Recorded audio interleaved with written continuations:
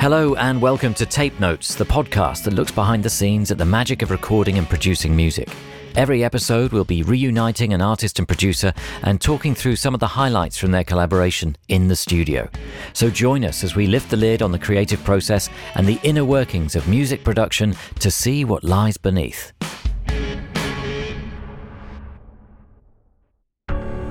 Hello, I'm John Kennedy, and joining me for this episode of Tape Notes is Sub Focus to talk about how he wrote, recorded and produced the album Evolve. Nick Daumer, better known as Sub Focus, is a producer and DJ from London.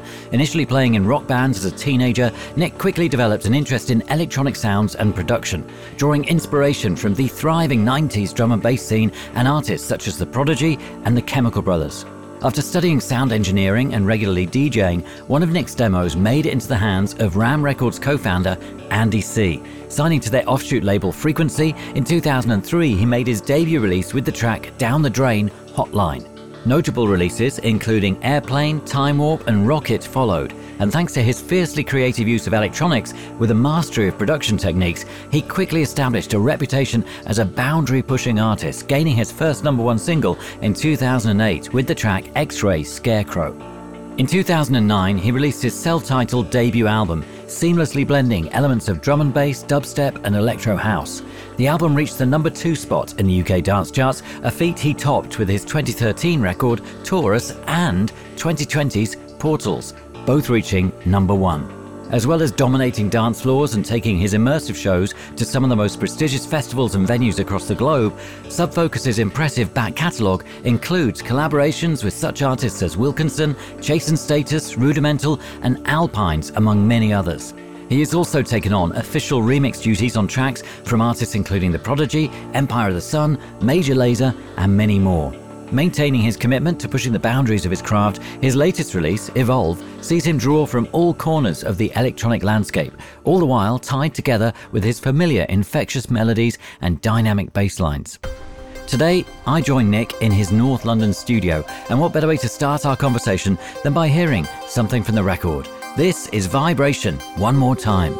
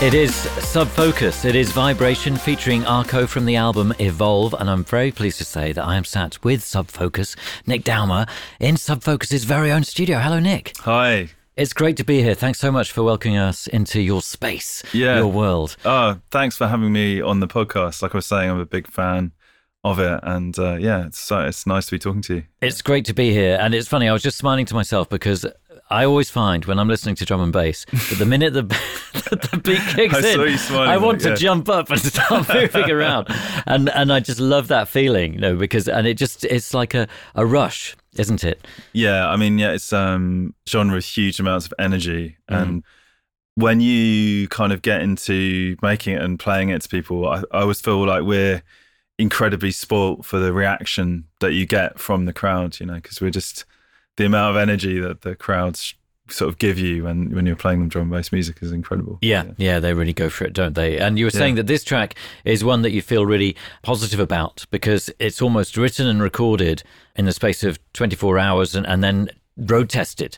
Yeah. So it was a really amazing day with Arco. So I came up with this demo for them. Basically, I think it was the night before they came in, and then we wrote the vocal together in a couple of hours that afternoon. I sort of came with a kind of melody that I was hearing over it, and they made some really great additions to that, and then we wrote the lyrics together and recorded it in here. They've got an amazing vocal technique that sort of, there's two of them, but they kind of, the way that they layer their vocals up is super clever, and they've kind of, it basically makes them sound like a choir.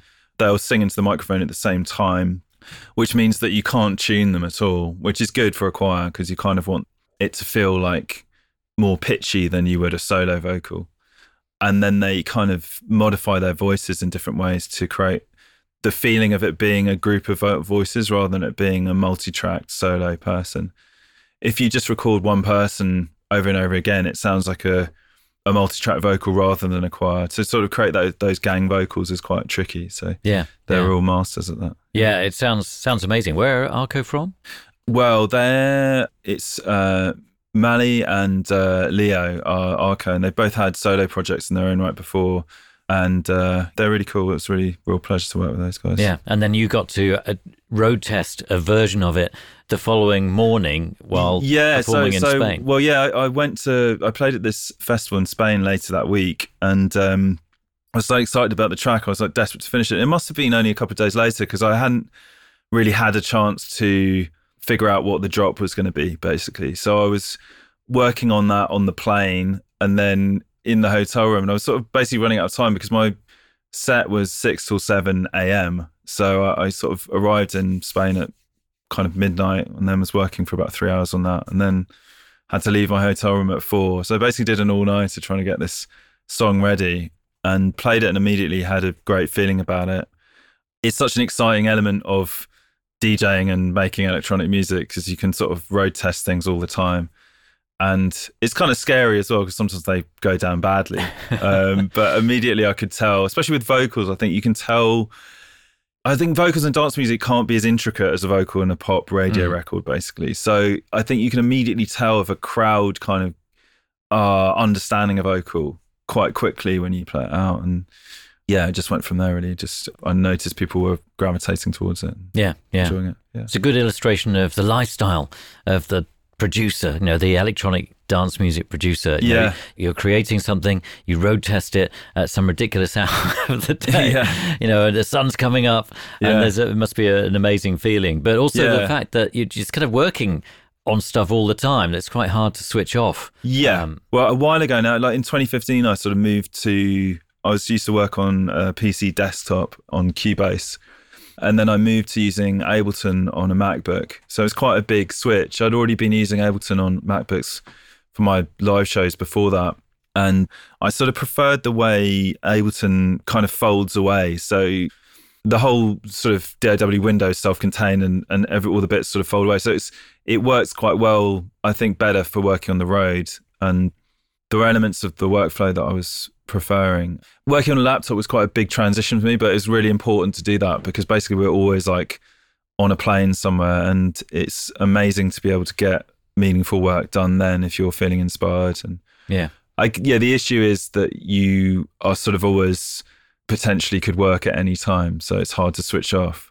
But I think it's good to be able to harness that time when you're on the road, and sometimes they can be that can be a really inspiring time. I find when I've got no shows in my diary, it's a sort of nice feeling, but it also doesn't give you any impetus to finish the stuff quickly. Whereas if you've got a big show impending on the weekend, it's great motivation to get something finished to play. And a lot of my kind of motivation for finishing songs comes from visualizing playing them in different spaces. I'm just about to play the final weekend of shows at Printworks, which is incredible venue in London, and that's been really inspiring. That's been making me want to.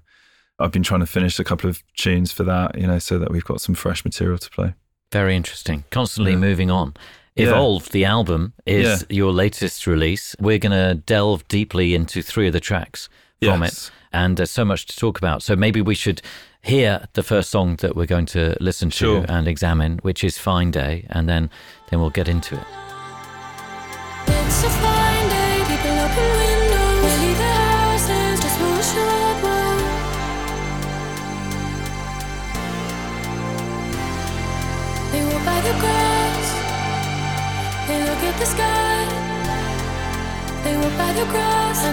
at the grass, they look at the sky.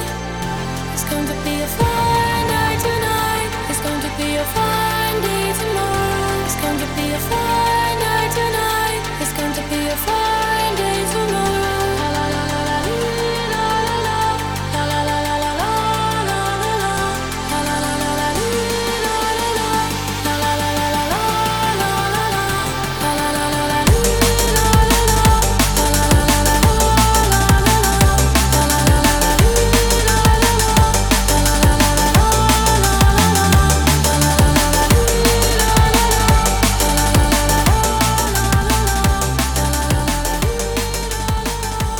It is Fine Day by Subfocus from the Evolve album. And how do you work, Nick? Do you create demos of your songs, to start the process? Yeah. The way I generally work, I've realised, is I never really start music by noodling around at all. I kind of always have like an idea in place for what I want to do with each song. So this one's clearly based around a familiar sample, and the vocal is there's a track called Fine Day by a group called Opus 3 in the 90s that I became familiar with, and I always thought it'd be an amazing track to make a drum and bass version of. And I started researching the sample a little bit more and realised that it's actually from the early 80s, and the original track is credited to an artist called Jane, and it's basically a completely a cappella record. Yeah. And it's written by a guy called Edward Barton. I lived through this whole era, so Do you know about this guy? personally? Yes, but I don't think a lot of people do. And and it is a really interesting history. It's super interesting, and he's written quite a few a cappella songs that have ended up being used in different dance tracks. I believe there are a couple of trance songs that also used his a cappellas. I think Fatboy Slim sampled him at one point. But I love how sort of haunting this vocal is. So is that the Jane vocal then? No, so my initial demo, the initial process was I found an a cappella of it. I think I might have bought the CD of the Opus 3 version, which is sung by Kirsty Hawkshaw. Started working with that a cappella just as a sort of proof of concept to see if it works. The issue with making different genre songs into drum bass songs is often the tempo is so different that sometimes a vocal might sound way too fast. But in this case, I felt it was working really well. So I'll play you my original demo and you can see what I mean. Yeah. So in a way, this started with your affection for the Opus 3 song from when you were a young lad. Yeah, exactly. And just, I'm always kind of remembering samples and things that I feel like people might have forgotten about, basically. And, because you think like, well, you don't want to use something that's too familiar. Yeah. But I felt like it'd been a while since I'd heard anyone do anything with this. And I also have I'm a huge fan of, well, when I was getting into drum bass, one of the first things I bought was the first Logical Progression album by LTJ Buckham. So I think at the time when I was making it, I was very much like trying to channel those sort of, they used to call it intelligent drum and bass in the 90s, but basically kind of, what LTJ Buckham was doing. I still think that stuff from the 90s has aged really, really well. Sounds very futuristic even now, and I was sort of trying to channel that in the production and using old break beats like Amen breaks and keeping the chords kind of running throughout, that type of thing. So I'll play you my original demo. I'm just going to put in the vocal as well so you can hear what that sounded like. So that's the chop of the original a cappella. By Kirsty. And this is my track. They may well be in different keys. So I think at one point, I just have to change the key of this again. There we go. They look at the sky. They walk by the ground and they look at the grass. They look at the sky. It's going to be a fine night tonight. It's going to be a fine day tomorrow. It's going to be a fine night tonight. It's going to be a fine day tomorrow.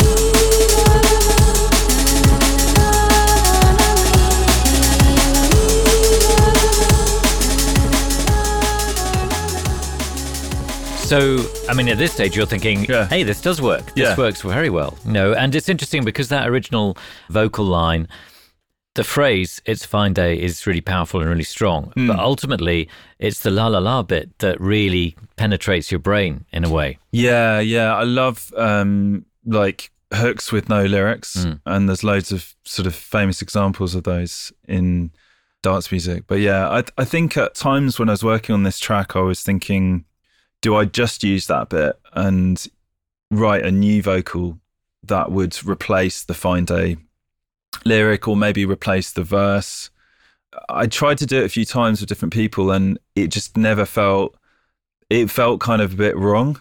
And I think the original vocals, the whole thing's just got a bit of a magic to it. So I kind of didn't really want to touch it in the end and just left it as is. But I mean, it's always risky when you work on songs like this, that you might not get permission to use them. So it's always a bit of a punt and you kind of, just the first stage is seeing if it works and then testing it. I think I played this version at Glastonbury in 2019 maybe. So it was quite, it was one of the earlier tracks that I made for the album. But yeah, again, it felt good. And then I spent a while finessing the production. At one point I changed the key from, I think I was in F sharp minor for a bit and then went up to G minor. I tried to do it in F for a bit. I'd written quite a lot in F before because it's quite a kind of, when you make drum and bass, you sort of think about what key you're in quite a lot in terms of where the sub notes are going to be. This tune isn't necessarily that like that, but if you had a really sort of chuggy song where you're going to be using the root note a lot, then it's good to think about being in a low root. So it might be F or even D is kind of, that's sort of as low as you can go. When you get into keys like C sharp and C, you then have, you can't really sort of live on the root too much because you're either a bit too high or a bit too low. I mean, vibration we were talking about earlier is in C, but because the bass line moves around a lot and it kind of hits the high C and the low C, it doesn't matter as much. But if you were just in the low C, it would be the sub would be a bit too sort of flappy basically to really cut through in the club. So, yeah, this is really interesting stuff because, of course, you've said the main thing to talk about here is this sample, etc. But you put the vocal on top of your breakbeat, which you must have spent some time creating and preparing. Sure. Yeah. So what went into that, and how do you make a choice in terms of what kind of thing you're going to create? Because the rhythm is so important. And yet at the same time, it's how you introduce that rhythm and when you introduce that rhythm and what you combine that with that kind of gives the track its extra power. Yeah, I mean, I think like probably the first things that I put in were probably the chords, but also one thing, this tends to be something I start with a lot, is I make drones in the key of the song that I'm working in. And I've sort of highlighted a couple here. The way I normally do them is I'd record like a long pass of me playing an instrument. There's a couple of things here. There's one I made from a sort of bleepy square wave patch, which is put through Valhalla Shimmer. So it's got like a long reverb on it. And then there's another one I've done with a string here. And basically I record a long pass of overlapping notes. And then I put that into some software called Pool Stretch. I'll show you the process. So this is one of them. So this is the more bleepy one that I was talking about. The sound ends up sounding like this.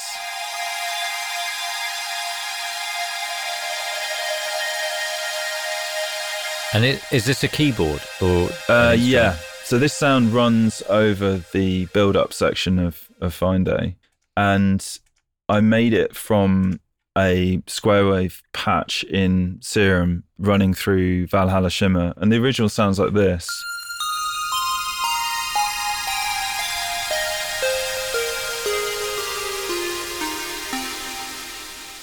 Yeah, and I basically then put this into Pool Stretch, which is it's like a sort of extreme time stretch software that looks like it was designed in Windows 95. It's very old looking. Is it old itself? So yeah, it's quite an old piece of software, and you basically put pieces of audio into it, and then you can decide how much to stretch it out by. And there was quite a famous thing somebody did with it a few years ago. They put like a Justin Bieber song into it, and it turned it into sort of piece of ambient music, basically. Right. It sort of smooths out any transients or anything like that. So it's good for, basically just has quite interesting results when you put things into it. I also did it with this sound. These are some strings. I can't actually remember where the original patch was from, but I feel like it might have been a Spitfire string library. Right.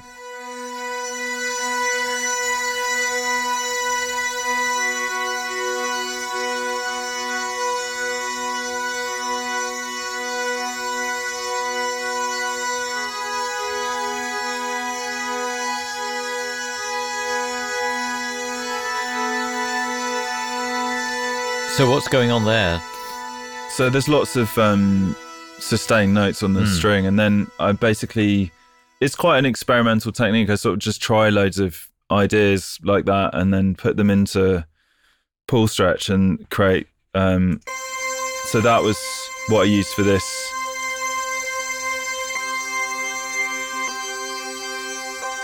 Actually ends up sounding pretty similar, that one. But I just like the way you get these long evolving pads from it. I think the first time I did it, actually, I did it with the Roland Juno 60, which is behind you. And it's got a hold function. So basically it's like a sort of sustain button. And because it's only got a certain amount of oscillators, every time, I think, I don't know, it's probably 6, I guess, because it's Juno 60. But every time you play a 7th note, the first note that you played will stop sustaining.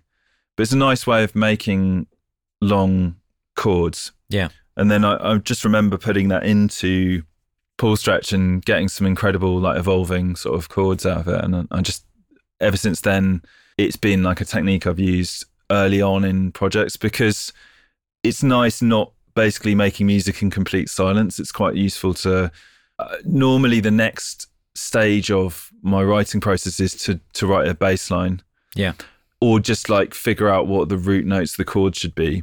It's just kind of the same thing. I might flesh out make the bass line more intricate later, but it's good to have something to do that too. Otherwise you're just kind of doing it in isolation. So I quite often have these beds, and I quite often reuse them from other songs and stuff that I've done, but it's a slightly unusual technique, and it's a nice way of sort of starting stuff, and it creates a bit of melodic movement underneath things. Yeah. So was the bass line next in this? I think probably process? The chords. So I was like using, there's lots of layers. I think the major chord that you're hearing is this Emulator 2 patch. I'm quite into just sort of learning about the gear that was used for different older dance music, and I was at the time really into EMU emulator sounds, and they're kind of early sampling keyboards, sort of early Rompler type things. And there's an emulation of them that I was using for this by UVI. And this is a Makato string patch for this sound here. Right.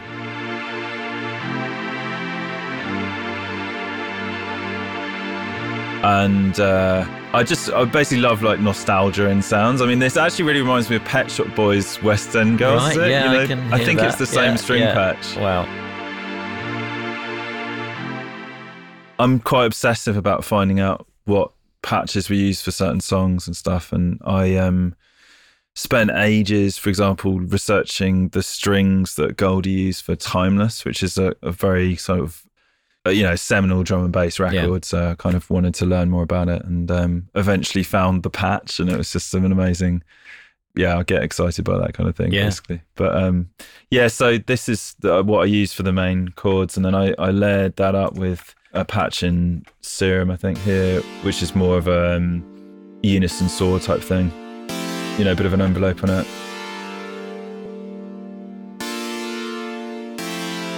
There's some sampled strings. And there's also this, which is This is a sort of old sample I had of some reverby vocals that I put into Paul Stretch as well.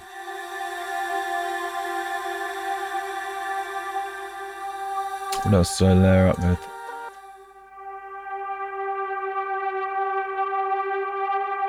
There's that as well, which is like a saw put through loads of tape emulation to add warble and stuff like that. Right. And yeah, and then I would have put in this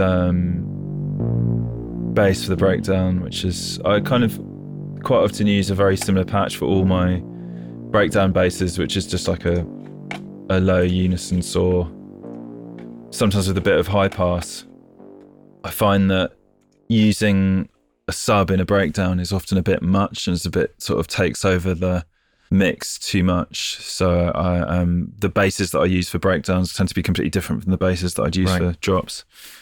So yeah, I also added in these siren-y sounds.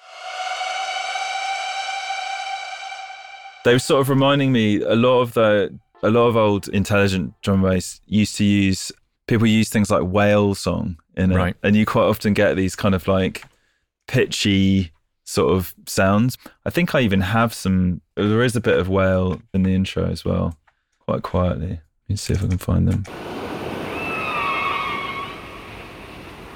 You know, you get these kind of like pitch bendy sort of signs almost. So I was enjoying that siren and the sort of similar feeling it had. I think the next thing, there's a few things I did. I made this pattern, which is quite simple, but this sort of helped with the drop, which was created from another kind of old technique, which is using got a piece of software that doesn't work on M1 Max anymore, unfortunately, but it's called Ackizer, and it's an emulation of the old Akai time stretch, which was used in a lot of early drum and bass. And basically you can use it to create tonal melodic sounds from breakbeats. So a lot of the time people would put them in and then change the settings so that they would create a kind of tonal breakbeat. I'll show you what it would sound like if you played the whole break.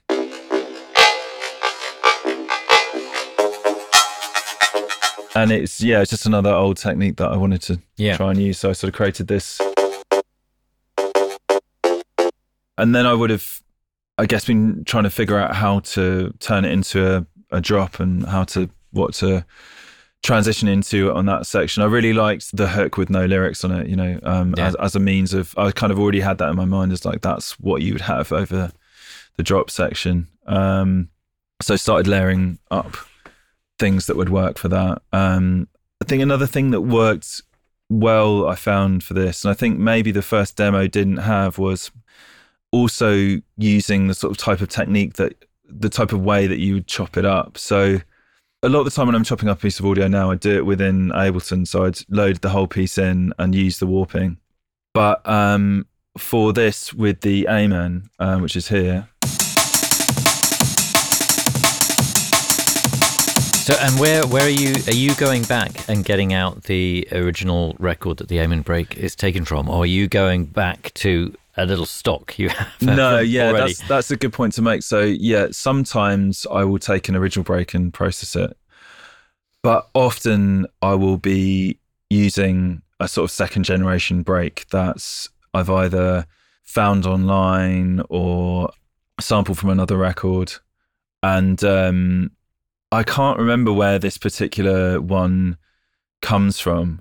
I feel like it was from like some amens that I found on a forum. You know, somebody was uploading a bunch of breaks that their favorite amen breaks, you know, and it's one of those breakbeats that's got hundreds of different versions of, and it kind of lends itself to quite different sort of sounds depending on how you pitch it.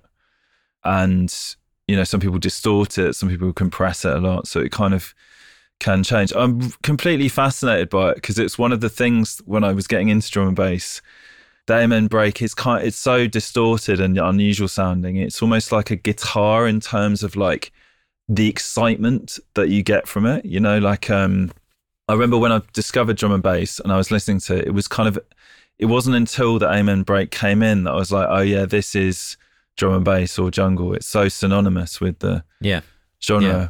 But I mean, you know, when I was before drum and bass, I was into rock music and stuff, and you get that sort of excitement when you're young from hearing like a distorted guitar or something like that. And that's kind of what I mean in the same way. I feel like it's that crunchy sort of distorted sound that was really appealing to me when I was getting into it. Yeah. No, I'm just intrigued to know how you create these things, because obviously you can go back to the original record, you can sample the section.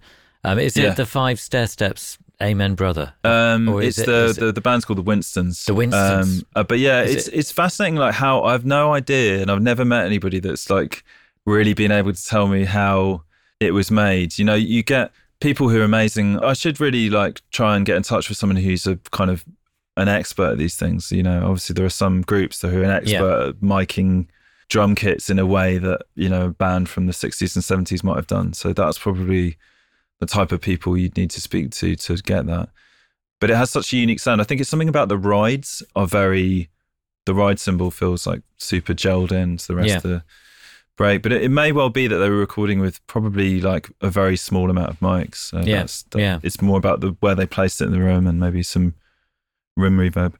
I think like if you're a drum and bass producer, you just become familiar with the different varieties of Amen. There's the Compton Amen, which I think is from Straight Out of Compton, the rap song. And then there's like various different ones with different pseudonyms, and you kind of, I mean, and people do process their own ones as well, and I've done that in the past, but quite a lot of the time it's just about kind of having a repertoire of them that you might draw on and pick the right one for the job sort of thing. And what's this one? I mean, this sounds pretty fast. I mean, this is labelled RS Amen, but I'm not sure who made the original. It's at 174, which is the speed I normally work at, but it's a little faster than the kind of original jungle songs that you might have heard it in, 20 years ago, or over 20 years ago now.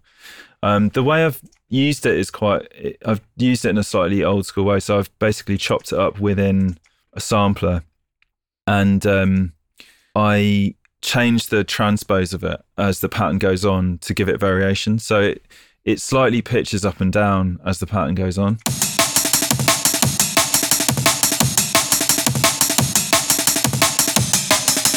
Pitches down there. Pitches back up.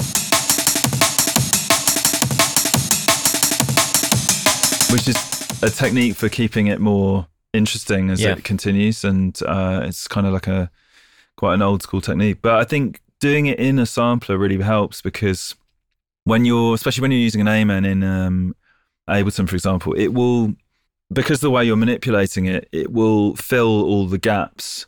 Whereas I think in this method of working, you end up with like little silences depending on how pitched up it is, which just gives it a bit more definition. But it seems to feel different manipulating it that way. And obviously you can edit it differently, and you sort of tend to gravitate towards different types of edits if you're doing it within a sampler. But it is an old-fashioned way of working with a breakbeat. Yeah. And how much of that will you work out? You know, like in terms of duration and how long you want that to go on for, and then because you're adding on top of that as well, obviously. Yeah. So I can. So this is the whole drum together. I'm letting the Amen do most of be the sort of most characterful thing you're hearing.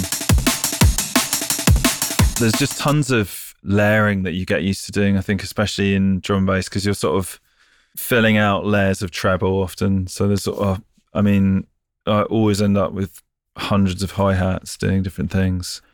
And I guess you're just trying to make everything feel like one thing rather than feel like loads of layers. And it's probably a lot of experience as to what layers work, and also just building up a big sample library of things. This is one layer that I sometimes use a lot with breakbeats. If they've got kind of 16ths in them, just nicely fills out the top end, and it's quite wide sounding. Yeah. So they're kind of like, I'd sort of make different loops of audio that I can reuse in different songs and stuff. Right. And I kind of know, which ones might work with which sometimes. But a lot of it's real like trial and error and just sort of matching loads of things up and seeing what works. I've got like a little shout from another break there called an assembly line break. I think you kind of get used to especially with jungle, but I mean, with drum and bass still, there's still this legacy of working with these breakbeats, which are, you know, tiny drum solos from funk records in the 70s. And it's mad the sort of intimate knowledge you get of these breaks, you know, like how everyone's basically manipulated these tiny bits of audio like hundreds and thousands of times. And you know, there's loads of different ways of interpreting this like quite small batch of source material. It's kind of an interesting thing about D&B. And do you find yourself jumping up and starting to dance? I mean, it would drive you insane, obviously, but you know, in a way, you know, each time you're playing that, thinking, yes, no, there must be moments when you're thinking, right, and just push back the chair. Yeah, no, definitely. I do find myself like dancing in the studio. It's weird because I'm working on my own a lot, so I'm not really like that self-aware of it. But yeah, for sure, 100%. Yeah, it's a nice feeling when you're like getting an idea going, and then suddenly it's like really making you move, and you're like, okay, this has really got something now. And there's definitely a turning point with ideas where you suddenly kind of realize like that is gelling, and that's the thing now, and it could really work. And then from that stage, it's about, you know, finessing it. And when you go back to the early demo, when I listen back to that, there's a lot of elements where the drums are quite loose, and there's a lot of tweaking that goes on between those stages. But when I've been going back and looking at the demos for this, you know, in preparation for the podcast, a lot of them are quite similar to how they ended out. I think I was saying to you before we started recording that maybe you have a sort of easier emotional relationship with songs that are easier to finish because it feels like a good experience. And sometimes you can really grind out a result with a song, but it means you have a more complicated relationship with the song. And it also means you've heard it that bit many more times. There's definitely a honeymoon period when you're working on a song, and I find I'm always really careful to not record something too early in the process, because I'll just listen to whatever's my first render of something, I'll listen to death, because I'll just be really excited at that point. That'll be my peak excitement for a song. So I'm always a bit wary about doing that too soon, because you can sort of wear out the ideas in your brain too early. Yeah.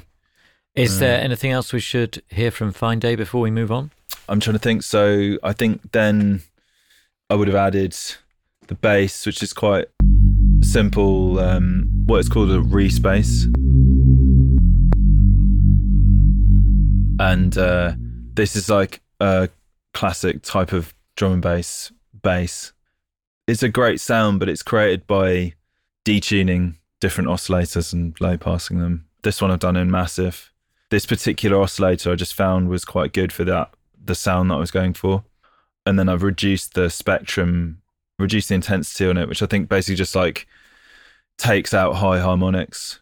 And these type of sounds are great, but they're really annoying to work with, because when you detune bass sounds, there's a lot of phasing that happens. So there's loads of sort of tricks of trying to sort of manage the low end.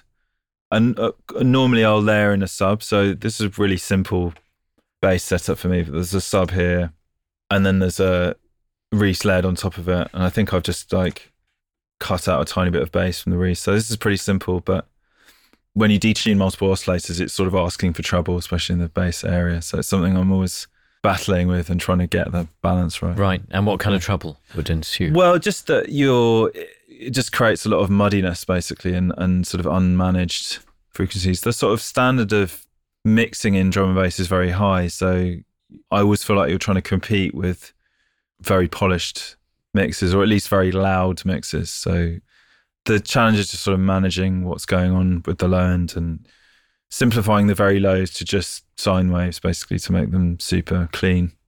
I was working with a new drum and bass producer in America recently, and his default track preset is a high pass on everything. So it kind of gives you an idea of how like particular people are about making sure there's no interference in the super low end. Right. But there'll be a lot of when I'm sort of finessing a track, there's a lot of work in terms of making sure that there are no overhanging tails of stuff. So I do a lot of stuff with the speaker on and off control in Ableton. So I'd basically, if there was like a reverb tail that I didn't want to be overlapping a drop, I'd just turn off that channel completely.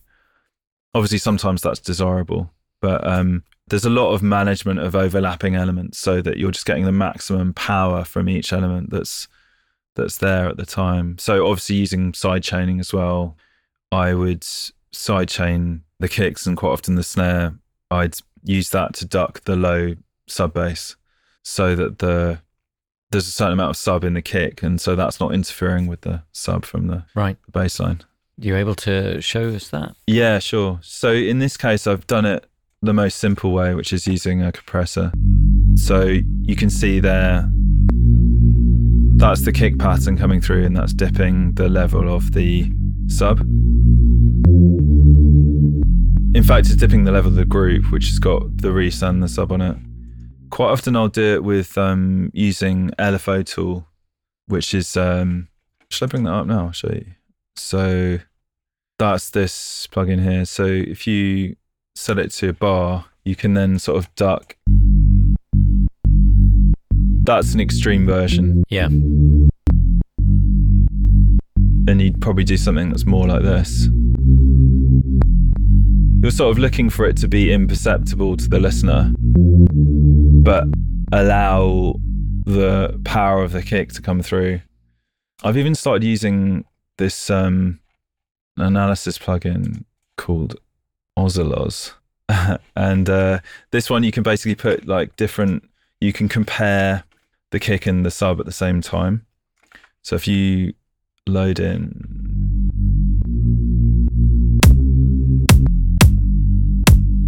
so you can sort of see both of them next to each other and see how they're interacting. But it shows you like what I'm attempting to do, which is to have them kind of alternating basically, but sort of fading in and out. I mean, it's a very common dance music technique, but it's it's something that you use a lot.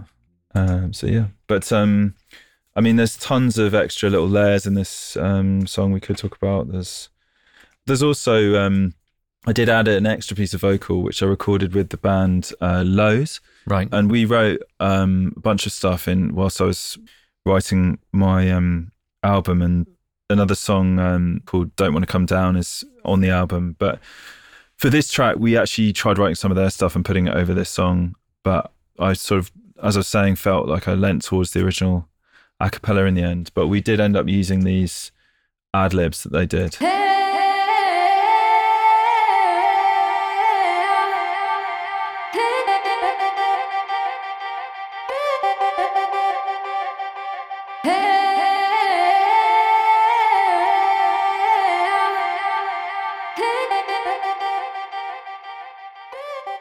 Yeah, I just love that ad-lib so much. I did these, so basically recorded a few of the first beats of vocal that you hear, and then I chopped it up and put it through a gate, which is kind of like another old school technique that you'd use. So I've got this operator here, it's silent, but it's triggering this gate to open and shut. So without the gate on it, it would probably sound quite weird. Let's have a listen.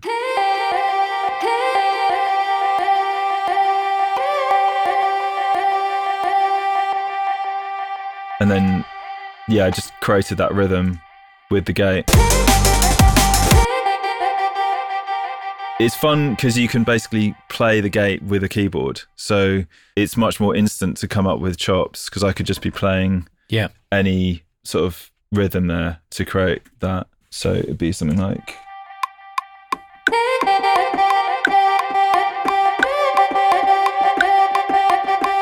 that kind of thing.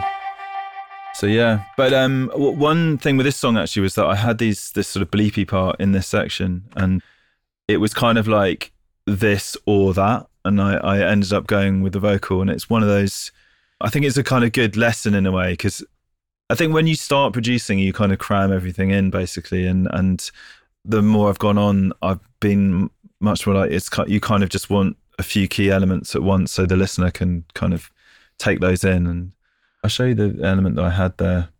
I'll show you over the track actually without the ad-lib. So it's like a second 16 part.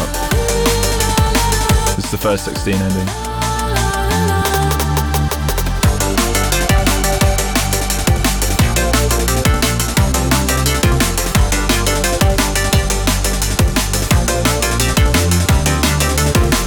So that sounds like this on its own.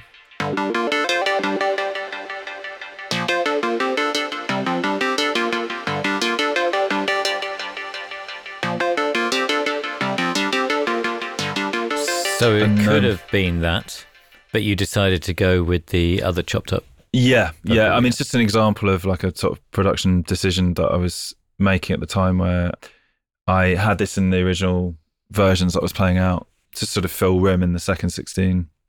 And I liked it because it's, again, like referencing those old like LTG, Bookham sort of drum and bass songs from the 90s. But I felt that the vocal was just like a slightly better fit for the song. So I went in that direction.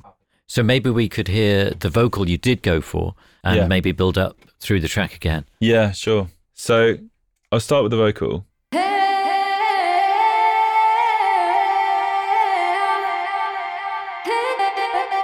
I'll fade in the track.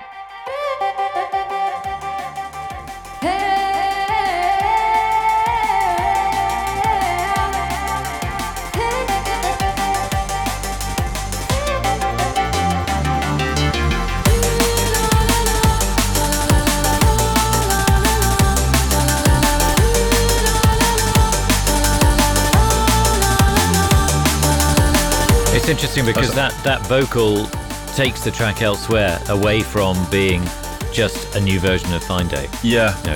Yeah, absolutely.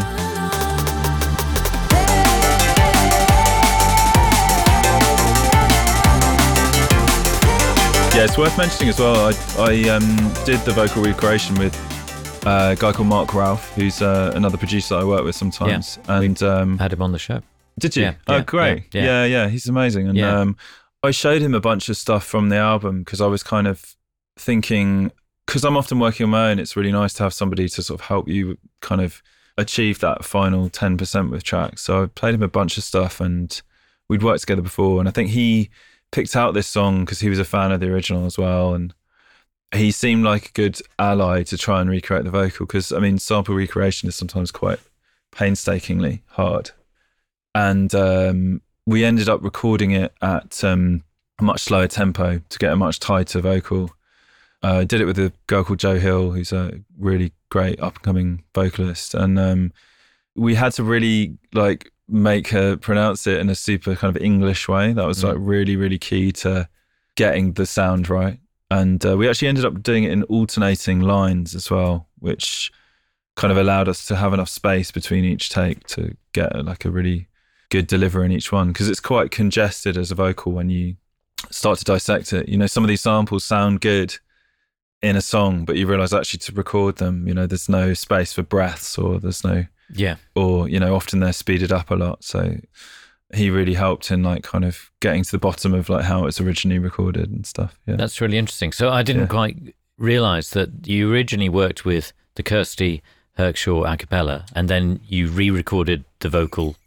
Yes, yeah. So I didn't get around to talking about that. Yeah, so basically we, re-recorded the vocal from scratch, and I was really happy with the way it turned out. But it was definitely a bit of sort of trial and error. So and why did you have to do that? Just because you thought it would sound better, or because it was a legal necessity? I think it is a legal necessity, right? Unless because like in, you know, there's sort of two sets of rights in music. There's publishing rights and master rights. And I think it's easier to it's a bit like doing a cover basically of a song. So there's all kinds of like technicalities when you use samples and different ways in which you can get permission. I think this was the best way. But I think also, you know, the a cappella I loved the original a cappella, but it had some kind of quite strange sounds in the mix with it. I'll show you like both the a cappellas actually, just to compare. So they walk by the grass, they walk by the grass, they look at the sky. That's the Kirsty one. Yeah. They walk by the grass and they look at the grass, they look at the sky. It's going to be a fine night tonight. It's going to be a fine day tomorrow.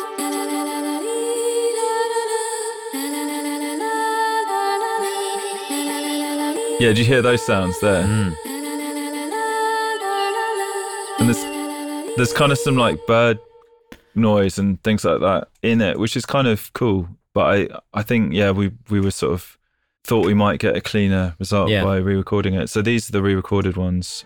It's going to be a fine night tonight. It's going to be a fine day tomorrow. It's going to be a fine night tonight. It's going to be a fine. It's a bit of a click in there.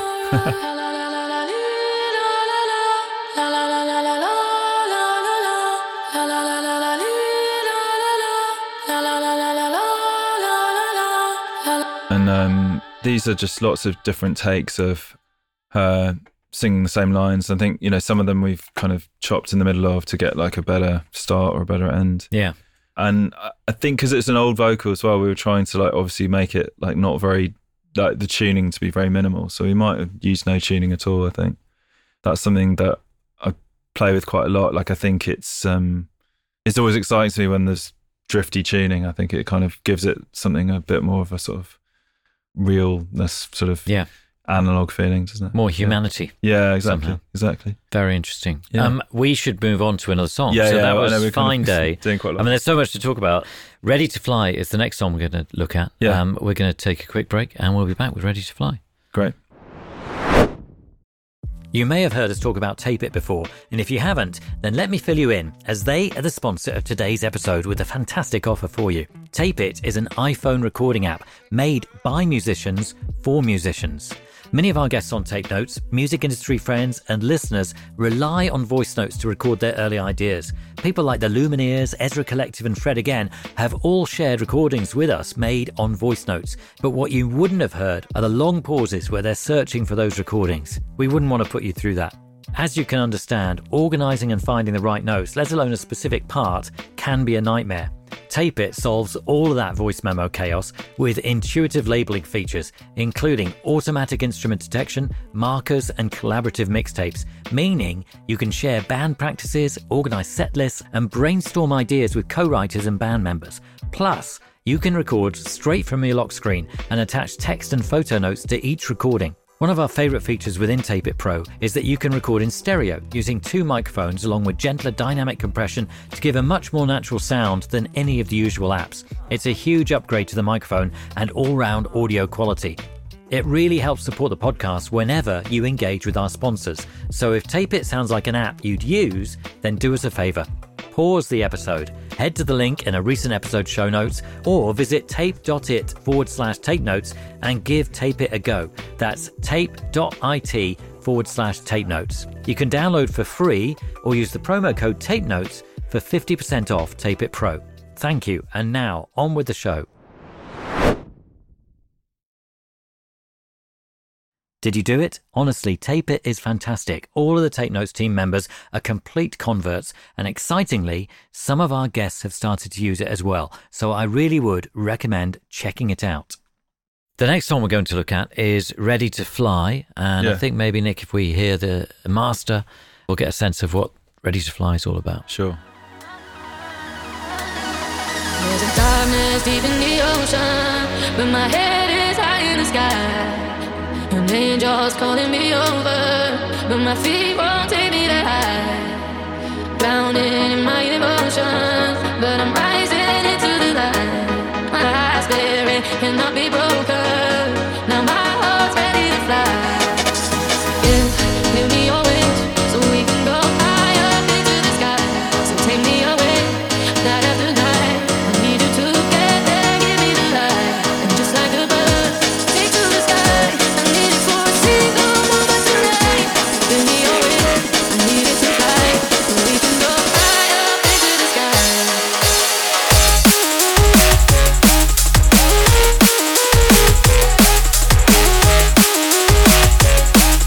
Now my heart's ready to fly.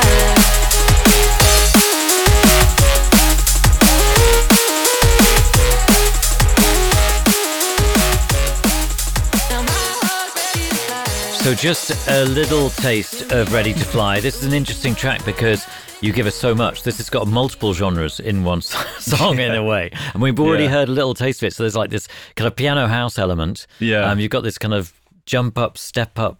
I don't know what quite term. When the drums kick in there, what drum and bass term would that normally be? I mean, it's a kind of a jump up type drop. Yeah. But then it takes us happy hardcore or Yeah. So towards the end of the song, in the second drop, we go into full on 4/4 happy hardcore, and it was fun making this song for me because again, like it's another thing where I'm sort of referencing my youth, but like when I was growing up, I was really into drum and bass, but some of my mates were into happy hardcore, and so that kind of music was like floating around sometimes.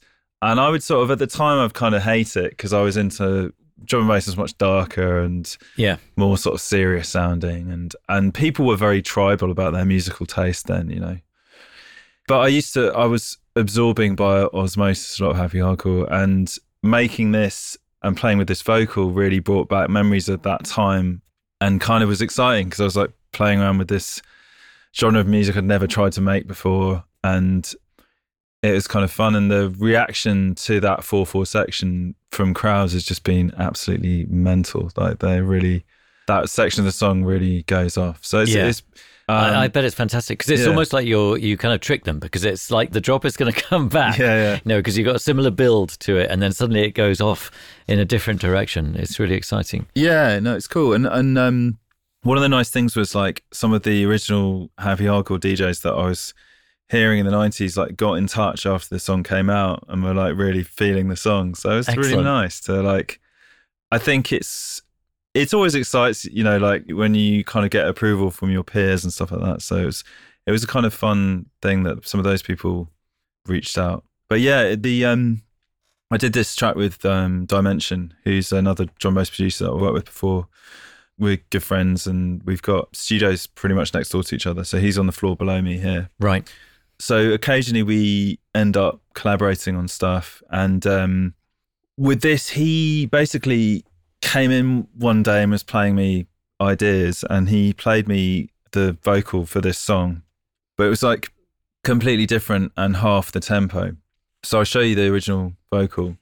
So this is written by Joe Hill, funny enough. So it's the same vocalist that sung on Fine Day. I lost stuck in the ocean, and my head is high in the sky, and my heart's pulling me open, but my feet won't take me high. So basically, there's not really like proper lyrics on it yet.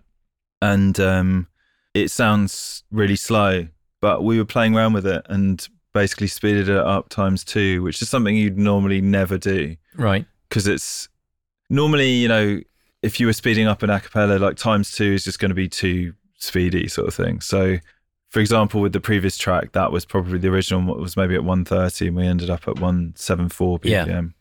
This is like at 87 BPM. So I think, you know, he recorded it with the intention of this being a vocal on a drum bass track, but it sounded too slow. So he kind of brought this a cappella to me and wondered if I'd be interested in working on it. And so what you end up with is this. Maybe you're back, maybe I'm right, oh, wondering why. So take me away, I'm right on the line. I need you to get there, give me the night. So fly on my face and fly off the sky. I need it for a one-way moment to ride. So you can hear there, like I think this is like not the original because we've chopped up some sections of it. Right. The original recording actually just had a recording of Joe saying, right, I've got to leave now. She was literally the last thing she did in the session with Rob. Yeah. And just walked out of the door. So she had to be ready to fly to get lost. Yeah, but I mean, that was it was quite funny recording the original, and it was all on an SM58, which is like a, you know, handheld mic that you would normally use live. You wouldn't normally use it to record a proper vocal.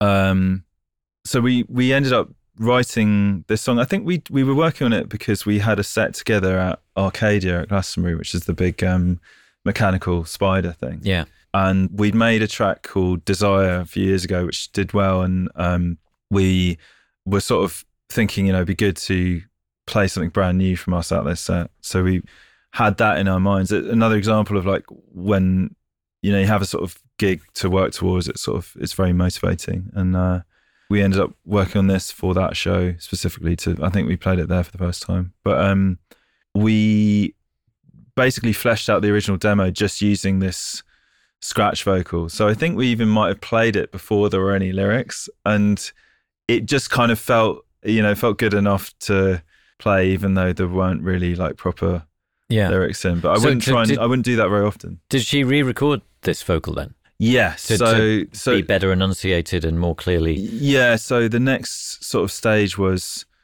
once we played it out and felt that it was sounding good, we started to write words to it. And because it's sped up times 2, there are a lot of words.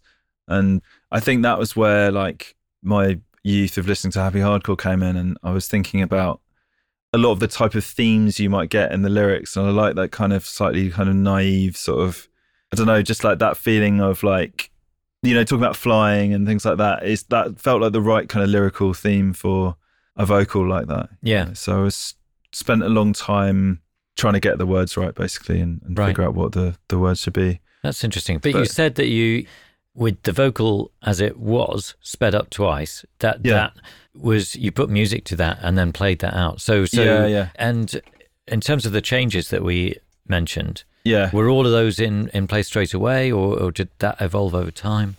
This is I'll play you the V1 session, and I was surprised about how close to the final version it sounds, to be honest. We kind of basically just had a really productive session in the first instance, but there are a few things that are different to the final version. So this is the first version.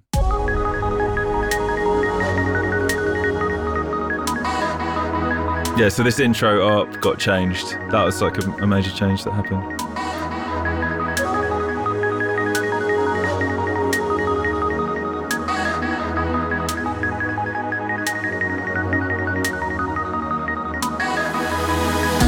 Stuck in the ocean, my head is high in the sky, and my heart's calling me open, but my feet won't take me high. My heart's calling me open, but my feet won't take me high. Oh, my heart's stuck in the ocean, but my heart's ready to fly. Baby, you're like, And the piano idea, I mean, That was also something that we worked on in the initial session. Yeah. It's pretty standard M1 piano, but again felt like it was sort of lived in the same world as that vocal would, you know? yeah, totally.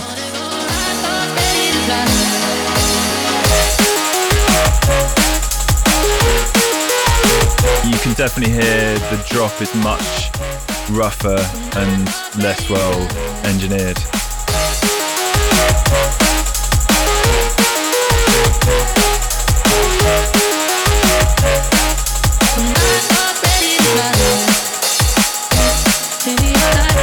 So would this have been the version that you'd have played at Glastonbury at Arcadia? I'm not Or- sure. yeah. It might have been, yeah. I can't remember exactly which one got played, but I'm pretty sure we tested it at a very rough stage. Yeah. Yeah, normally do that because I think it's just, I think I was just we're really excited about playing it. I wouldn't normally play something without a proper sort of lyric, but some of the vocals sort of sound like they're saying things, and that's quite often, I mean, it's how a lot of songs get written, you know, a lot of songwriters will write a scratch vocal, which is kind of nonsensical lyrically, but has a good melody line, and then you'll figure out what the words are later. Yeah. So, and the Happy Hardcore section, was that already in there? I think so, yeah. yeah, right. I love it. I mean, I'm just thinking of the two of you in this room, kind of looking at each other, say, you know what would be good now?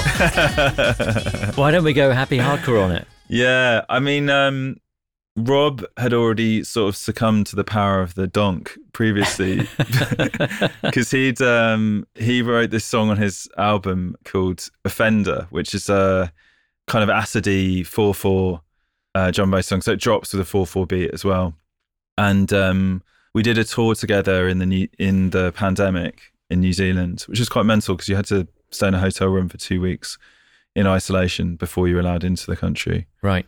But I mean, this song was just absolutely his song. Sorry, Offender was just a huge hit of that tour. Basically, you know, drum bass is at a very unique tempo, so there's very few other genres you can go to at a similar tempo. So it's fun to do switches like that because it kind of excites the audience. Yeah.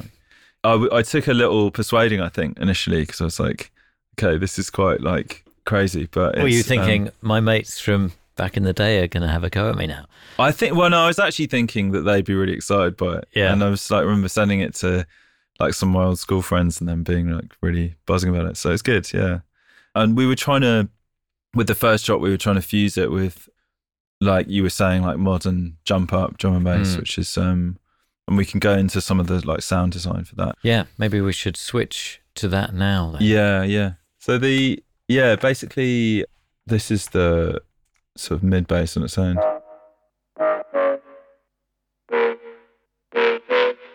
I think we ended up taking out a lot of bass from this sound.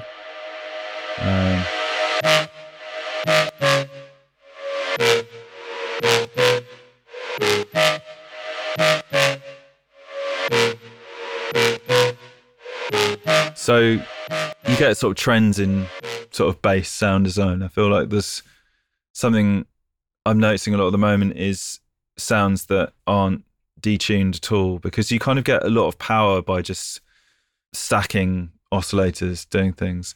In this case, there's a sort of trend, especially in more jump up drum bass, of like basically playing around with the tuning of oscillators that have no unison on them. So using things like FM, or in this case, these are just two, in this sound here, there's two oscillators layered, actually with a sub as well, and then they're put through a big distortion. So it kind of, the distortion kind of changes how the sound sounds completely.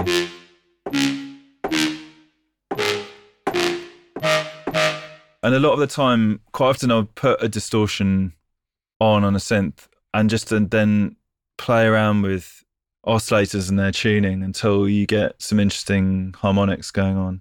A lot of the time it's to do with having fifths or major thirds, and just like playing around with the relative tuning of two oscillators and how they distort together, basically. Yeah. And until you're happy. Yeah. So it's quite sort of a trial and error process. But I mean, a fifth is like it's like a power chord on a guitar. It's sort of, those two frequencies tend to sort of combine in a really like pleasing, sort of powerful way. You know what I mean? Yeah. So it's something that gets used a lot. And a lot of sounds that I make now are kind of done on this sort of principle of just playing around with distorting two oscillators together. Sometimes even like making the oscillators like incredibly far apart tuning wise, like making one like up 4 octaves and one down 3 will create this kind of weird mixture of sounds when you distort them together. And you can do it with different types of waves, and just a whole kind of technique of making bass sounds, really. But I've really got into using pedal, for example, as one of the distortions you might.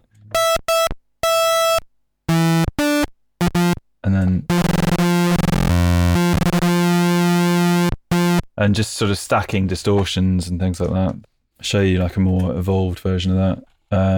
It's fascinating watching you do it, because for those who are just listening to the podcast and not looking at our YouTube or via our Patreon page, you might be missing out on some of Nick's expertise, finding his way around the keyboard and Serum and the whole setup that you've got here. Okay, it's because of this. So this is an example of a sort of that kind of technique where I'm using an emulation of the Culture Vulture on this sound, and then these are sine waves. Wow. And you're changing the sync, which sort of changes like the sort of, I guess, the wavelength here without changing the frequency. Right. But then it would be like putting that into like low passes to kind of shape it into something. But so that's the general principle behind that type of bass sound. There's lots of different other categories of drum and bass sound, like the Reeses we were talking about before, and things like that. And in terms of, so that, with this jump up rhythm, like with Fine Day, you used the Amen break. Does jump up have a default rhythm that so many people use? I mean, no, not necessarily. I think there's definitely, with that type of bass line in Ready to Fly, there's more of a kind of interplay between elements. So that's a common thing that you do. You'd have a kind of call and answer type situation where there'd be, a more stabby bass and a longer thing. Those type of devices get used a lot. But there's not really a set style. I mean, jump up is more, tends to be more sort of jarring and more impacty and stuff. So what did you do, you and Dimension? So we knew we wanted to have this more stabby pattern. And then we basically bounced reverbs from it. I think these are reverse reverbs on every note. So it gave it more like... So we filled in the gaps between the notes. And then there's an interplay with that, and there's a sub doing more or less the same thing. But we sort of built in some breaks into the sub, so there's kind of like a bit of rhythm there. And then there's a lead on top of that as well that sort of has an interplay with the bass stabs.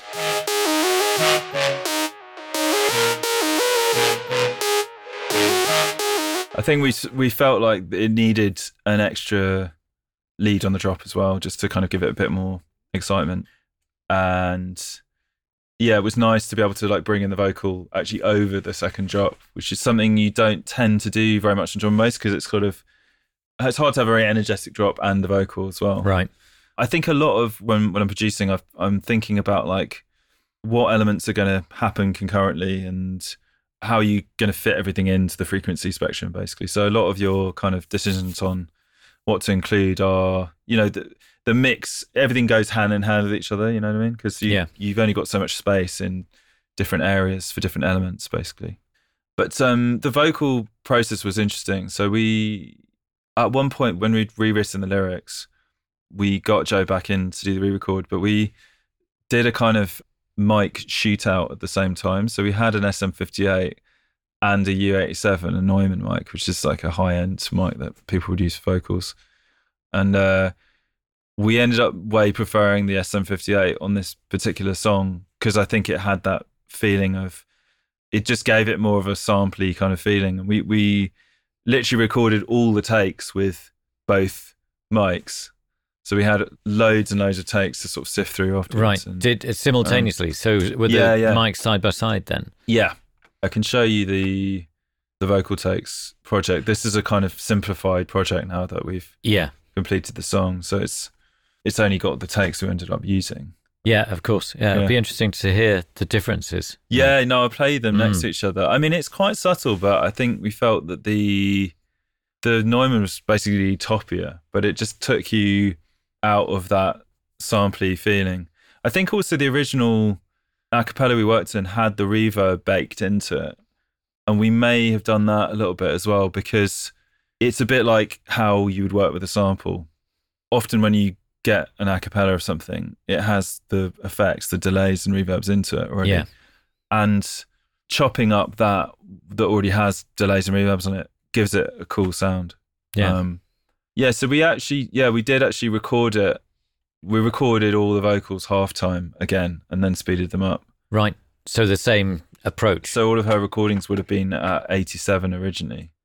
So yeah, it was quite a process, because once we'd recorded all of them half time, then sped them up, you get some cool artifacts from that, but you also, her vibrato was sounding cool, speeded up, but a little extreme. So we then put it into Melodyne and took down the amount of vibrato in Melodyne. So basically, they were just a little bit less extreme. Are we able to hear the unsped up one? Yes. Yeah. Let me just, I'll show you the original pitch.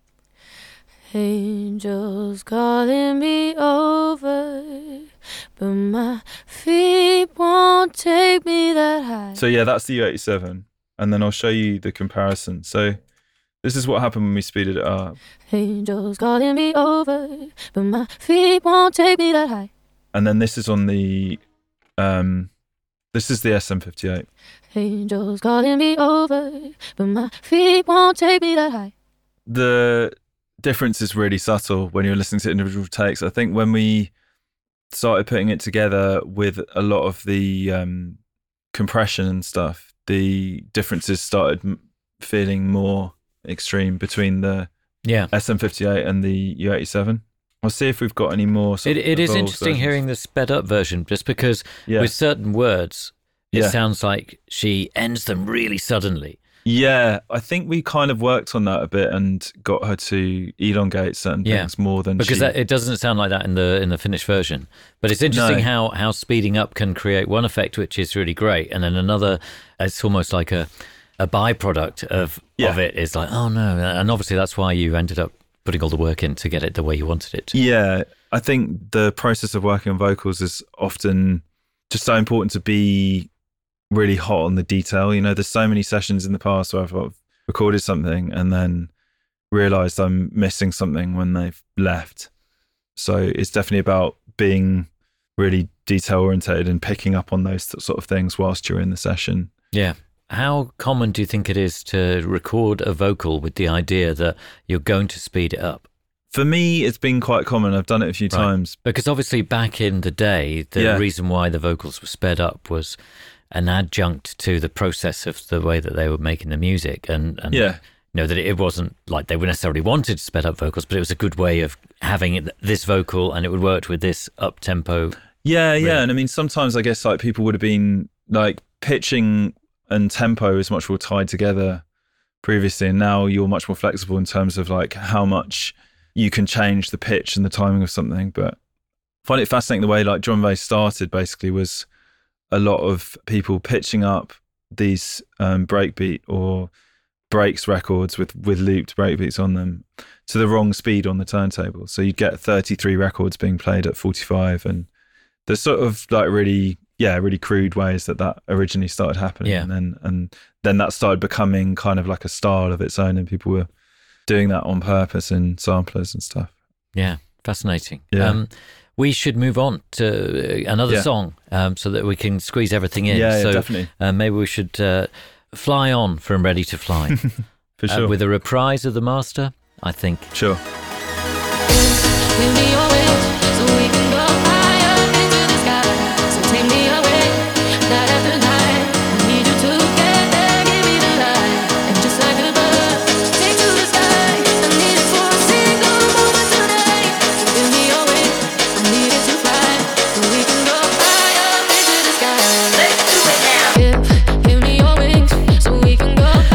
I just love that. Who were the people who got in touch then? The old school happy hardcore DJs who were feeling your work? I think it was DJ Hixie got in touch. He was like a big favourite of some of my friends when they were growing up. So yeah, the energy of it is just so good. It instantly puts a smile on your face.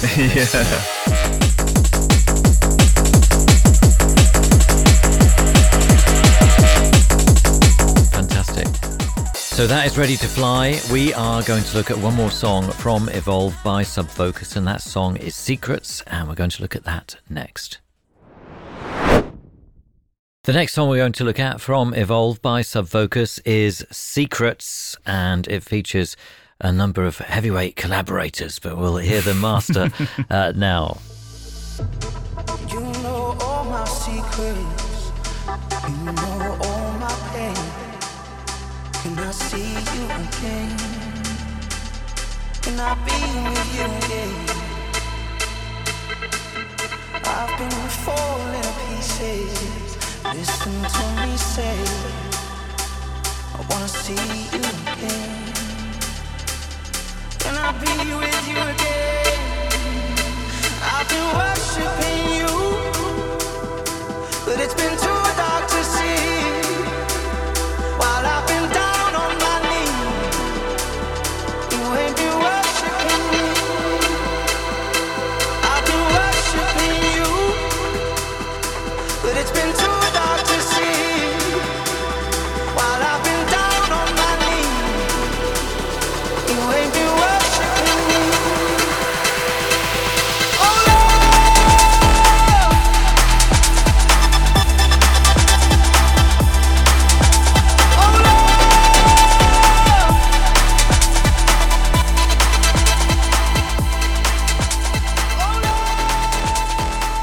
It is Secrets with Camel Fat and Culture Shock, and also featuring Rhodes by Sub Focus. So how do all those people get involved and become part of this story? Yeah, it's a good question. So this track is definitely one of the more convoluted processes of tracks on the album. I thought it'd be interesting to talk about. It started, I did a remix for Camel Fat of their song Easier, which featured Lowe's, who I've also worked with on the album.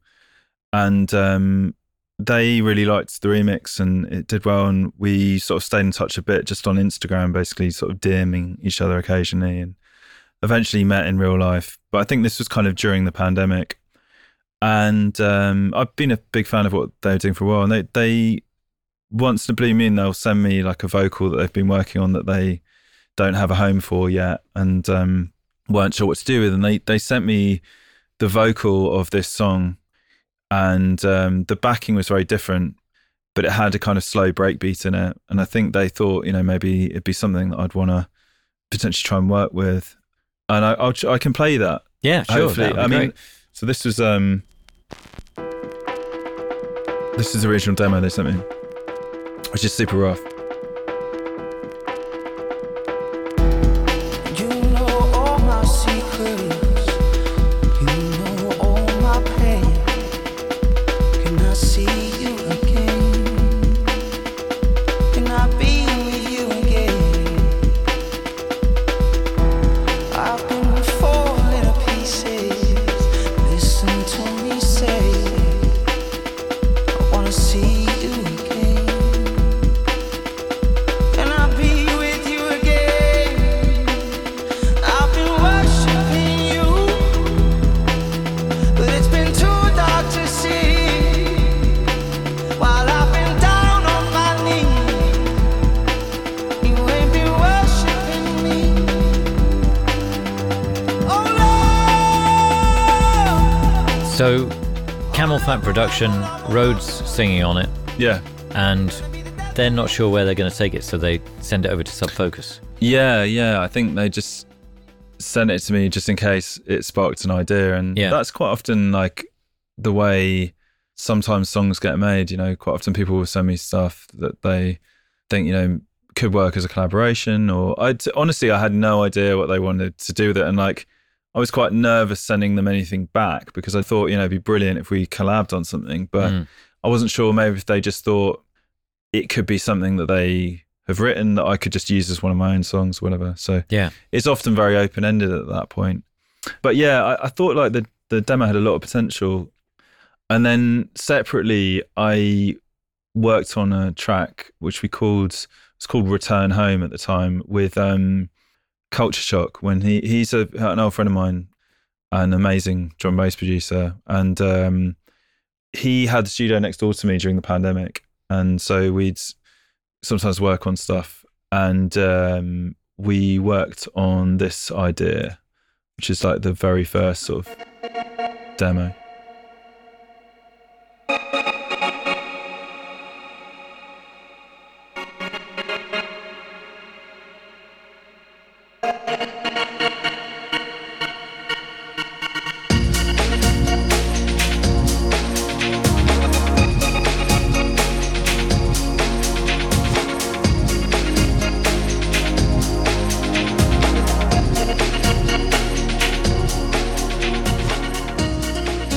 So this was like quite a random day in the studio for us, because we'd normally be making much faster drum and bass, and sometimes I think around that time we were playing around with slower breakbeaty stuff quite a bit. Anyway, I loved the main gated sound in that, and I was kind of always coming back to that demo and refining it. But then at one point I basically had the idea to fuse these two ideas, and I just really liked the way the vocal kind of lifted the gated sound, and there was a nice interplay there. So that's kind of how the song came to be. And then basically at that point, I then was like, okay, I feel like we might be on something here. Finally played it to the Camel Fat guys after about a year of them having sent me the vocal. And luckily they were into it, and Rhodes, who sings the vocal, was into it. And I made stems, sent it back to them. And then they added some extra parts, which I can play you. And I sort of took the parts they sent to me and added them back in. And I think the parts they added kind of brought it slightly more into their world of being, you know, their stuff is quite sort of synthetic and a bit dark sounding. And then to finish it, I worked with Culture Shock initially a bit on the mix, and then I sort of did the final version just here on my own. But yeah, it was a weird sort of, it's one of those strange times where kind of combining two songs can work quite well. Yeah. I've had like some of my songs in the past I've kind of made that way. Like I've maybe recorded a vocal on one song and then written a completely new track over that vocal, and that's ended up becoming a thing. So it's often, sometimes you can sort of write a vocal over a completely different song and it ends up working really well over something different. Yeah, totally. So, I mean, I guess in a way you could just talk us through it as it plays. Yeah, sure. And so the very start is your creation with Culture Shock from that time during the pandemic, before you had the revelation that, hang on a minute, I could combine that bit of Camel Fat and Rhodes. Yeah, absolutely. Yeah. So this is the original sound that we started with. Yeah. Which is like it's an M1 patch. It's just sort of like a long pad put through a gate to chop it up.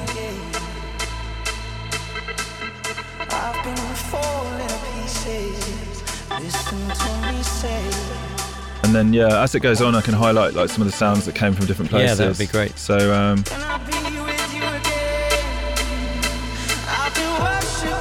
so this is from the original Camel Fat demo. Right.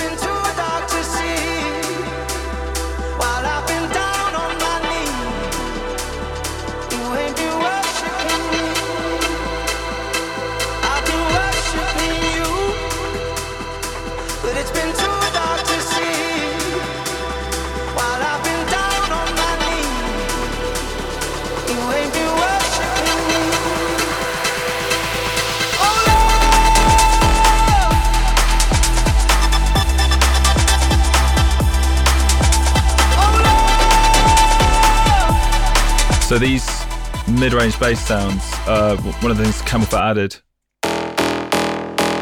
Right. And I felt like they really brought it into their world much more. But the breakbeat was your version from that original track. Yeah. But it's in a similar ballpark to what they had, isn't it? Yeah, it's sort of gone through various iterations. I think I ended up settling on a more two-steppy pattern than the one I had in the original demo. Yeah. And yeah, those bits, would so I won't try and do a version of it. Yeah, so these, you mean the bleeps? Yeah. So, so me and Culture Shock added these. Right. And then Camel Fat added these. It's great. It's like you're trading noises. Yeah, it's true. This bit is literally like an interplay between our two productions, which is really cool.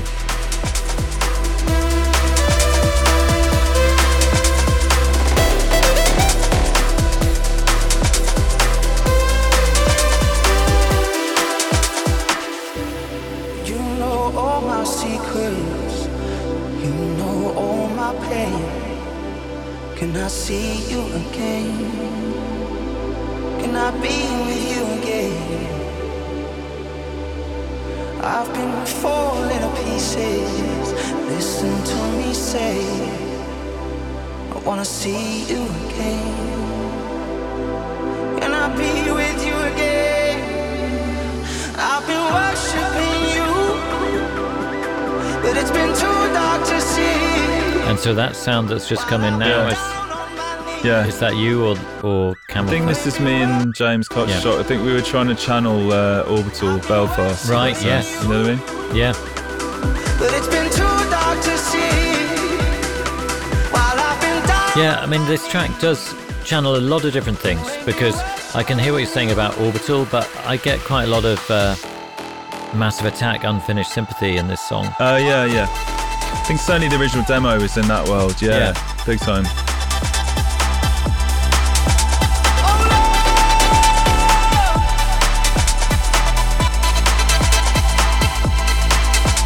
Yeah, I like making more sort of house tempo music, but I think I've often dabbled, and I think in the last few years I've kind of settled on this type of thing being like what I should be making at slow tempos, because it has like the DNA of drum and bass in the bass lines and the breakbeats, but it's also, not drum and bass exactly. So. Yeah. I mean, you were well known initially for having quite a variety of styles within what you were doing. No, you were experimenting with. Yeah, a few yeah. different Well, I things. think like when I started, like in like the late noughties, I think was when I started getting kind of, when I put out my first album, was a big time of experimentation for a lot of kind of people like making drum and bass and making bass music, because sort of dubstep was a new thing then. And basically what felt like when you're making drum and bass, it does sometimes feels a bit like a cut off genre because of the tempo. So it was really exciting for me then that like other genres were kind of connecting to it, and it was reaching a wider audience. But yeah, we were experimenting with dubstep tempos, house tempos, and I'm good friends with the Chase and Status guys, and we kind of came through together, and they sort of got heavily involved in dubstep as well. And we had a studio next door to each other at the time. We were renting from Pete Waterman, actually. Right, wow. So we were surrounded by Rick Astley and Kylie Gold Discs, and then basically a bunch of us, like those guys, Shy FX, Breakage, Nero as well. And we were all sort of we were basically encouraging each other to take more risks with the styles that we were doing and the tempos of the music we were putting out.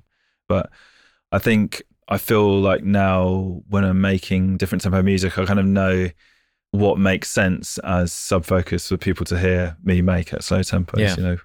So I sort of feel like I've found more my style when I do different tempos now. Yeah, very interesting. Yeah. We have a few questions that we ask people, everybody who comes on the podcast. Yeah. The first is about tech and whether there's something you're really loving using at the moment that has been integral in your creativity recently. Yeah, I thought of a few things for this, but maybe we've covered some of them already. I think like I was talking about Pull Stretch for my methods. I almost use that on every song, but it's not really something new. There's also a plugin that I love using called Clariphonic, which is amazing for adding more tops to things. And it kind of adds a sort of layer of sheen over things in a really nice kind of non-harsh way. So I think I would always, that would be a complete go-to if something was sounding too dull. I mix all my own stuff generally. So actually on this record, I did have a tiny bit of mix help, but most of the time I'm doing it on my own. And for some reason with me, I always find that things lean slightly too dull in terms of like there's not enough top end. Right. So I'm always adding tops to things. I think in general, mixes have just got much toppier in the last few years. Like if I compare my older material to newer stuff now, that's the biggest difference. Yeah. Wonder why that is. I sort of think like people are just pushing in both directions. There's more bass and there's more tops, and people are just trying to fill the spectrum as much as possible. Yeah. Yeah. I had one other piece of equipment that I wanted to talk about. These things I just got recently. Right. So you've reached over and picked up a pair of headphones. Yeah. So I just bought some Apple AirPods Max. Right. I've been really enjoying like mixing on them, basically. I think I guess just like any new speaker is always quite exciting because you kind of have a fresh perspective on things. Yeah. But I think in terms of something that I'm like excited about right in this moment, because I've just acquired them, I'm kind of like, it's really interesting hearing stuff on them. And I actually ended up mixing like one of the last song I submitted on the album on them. So hopefully it comes out well. Right. But, that's interesting. So, I mean, and generally, we're in your studio. You've got some lovely looking speakers there. Would you normally be mixing with the speakers, or are you testing it on a variety of things? Is the headphones an expediency thing so that you can do it on the move? Or I mean, the headphones thing is more for when I'm working on the move. I'd always start by working in here and then basically just test stuff on multiple speakers. I think you kind of learn stuff through every speaker, like even, the iPhone speaker is probably the most used speaker. So it's kind of super important that stuff translates well on there. And then you're also thinking about club systems as well a lot. And one of the biggest mistakes I make is that it's nice to hear stuff that sounds really wide in the studio, but then having a mix have mono compatibility is really good for clubs, because sometimes, I mean, I guess most club systems are stereo, but I feel like you can lose stuff that's too stereo kind of thing. So things have got to make sense through one speaker, basically. And sometimes when you mono the mix, you realise that it sounds like a disaster in mono. So you've got to like make things. I think it's often things like leads where you just feel like, okay, that needs to be super present. That needs to be front and centre, and obviously vocals and stuff, Really interesting. I mean, you mentioned something.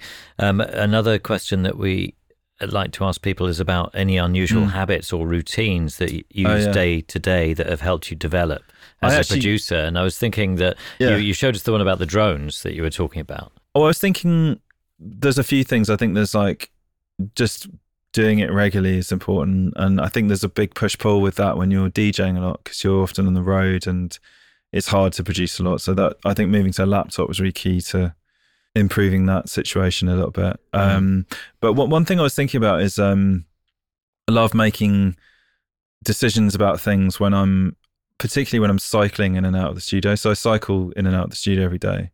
And stuff like the lyrics for Ready to Fly, I was basically just like writing while cycling on the way home. I think there's something really enjoyable about like that humans have about like doing two things at once. You know what I mean? Like if you're having a phone call and like going for a walk, or you're cycling and listening to music, and there's something about doing two things at once that's good. And I use those times of getting in and out of the studio to either listen to what I've been working on, or to just think about things like lyrics where it's kind of like a puzzle that you're trying to solve. I think that's a lot. I mean, that's music making in general, but particularly with lyrics, you're thinking about like how many syllables fit in this section and stuff. Yeah. Very interesting. And the last question we ask everybody is about advice. Whether you have any advice that you would share or recommend to other producers or up-and-coming producers, or whether you've received some along the way that have really helped you.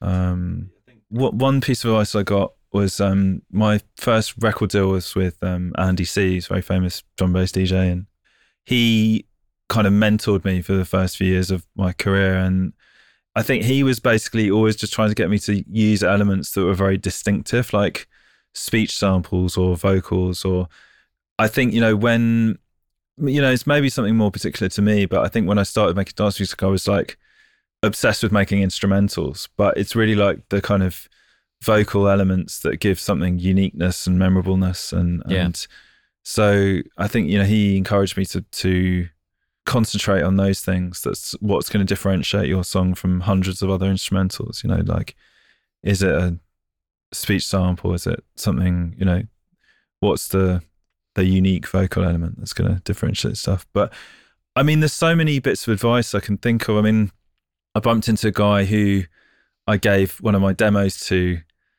years ago, and he runs a record label. This guy called Kazra, who runs Critical, who's a great drum and bass label. He was recording me, giving him a demo back when he started his label, just being like, yeah, I probably should have signed that, like, I think there were loads of people I gave demos to that never got back to me. And I quite often bump into them now and tease them about it, or, or just, we just talk about it, I guess like everybody working music is always hyper busy, and just, there's a lot of things that, you might not get a response because people forget, or so being very persistent is quite a good tip. Or just not not taking it too personally if people don't get back to you initially, because there was like many times that I had that experience. They probably hadn't even listened to it. Exactly. I mean, it's not necessarily a commentary on the quality of what you're doing. There was one final thing, which was just like something that I thought about like a lot more recently, or in the last, like, since I've been sort of professional. But I listened to a Richard Russell interview, the guy who started XL. And he was saying about how sometimes what happens with major labels is they might sign an act and then they'll put them in the studio with a big producer, and it'll kind of like lose all the sort of charm of what was originally interesting about them.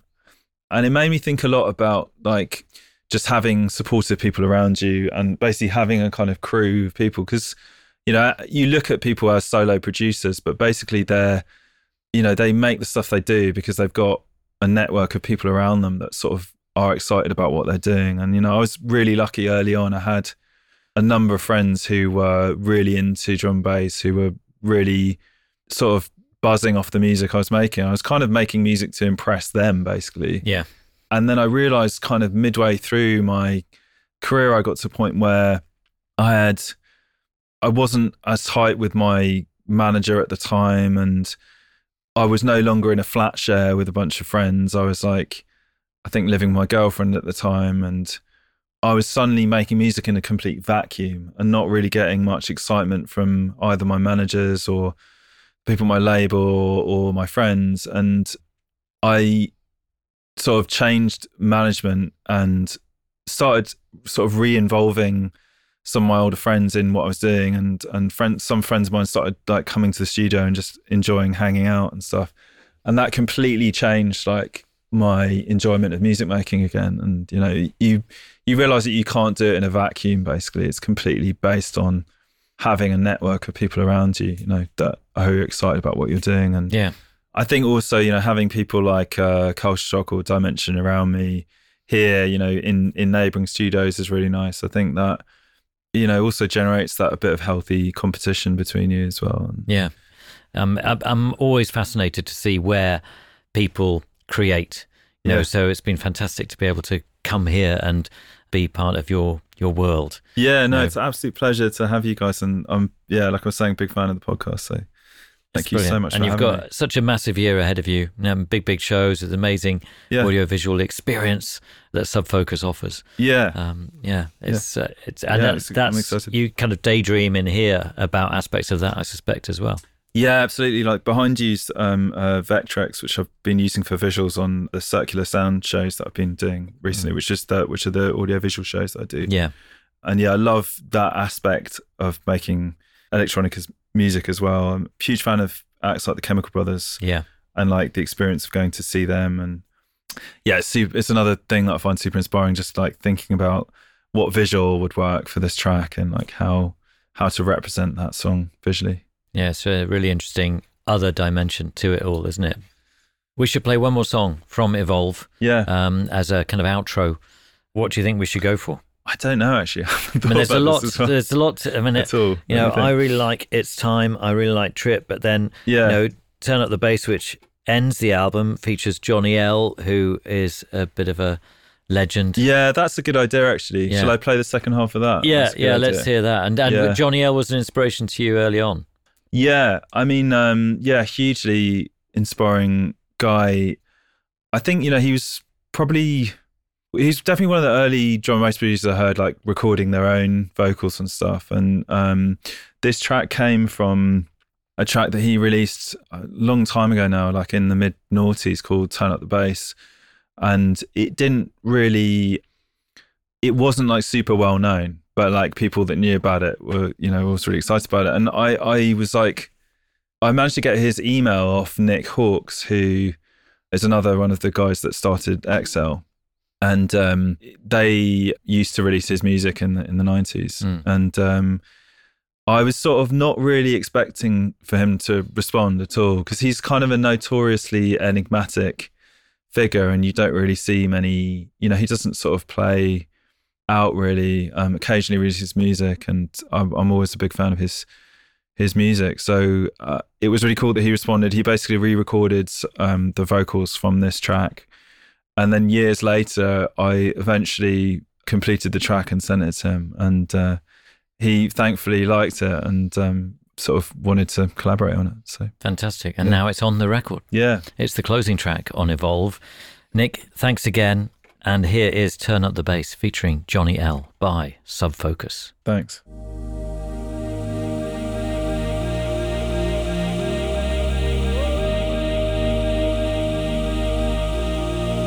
Thank you for listening, and in particular, thanks to all of you who have signed up to support us on Patreon. I'm just one part of the team that brings you Tape Notes, and it relies on your support. Access to Patreon includes the full-length videos of new episodes where possible, ad-free episodes, and detailed gear lists, among many other things. If you'd like to join, head to the link on our socials or website. For pictures, highlight clips, and behind-the-scenes content, head to our Instagram or YouTube channel. And on Discord, you can join the growing Tape Notes community. Once again, thank you for listening. Until next time, goodbye. Give me some more cool sound, some more cool sound. Give me some London sound and turn up the bass. Give me some more cool sound, some more cool sound. Give me some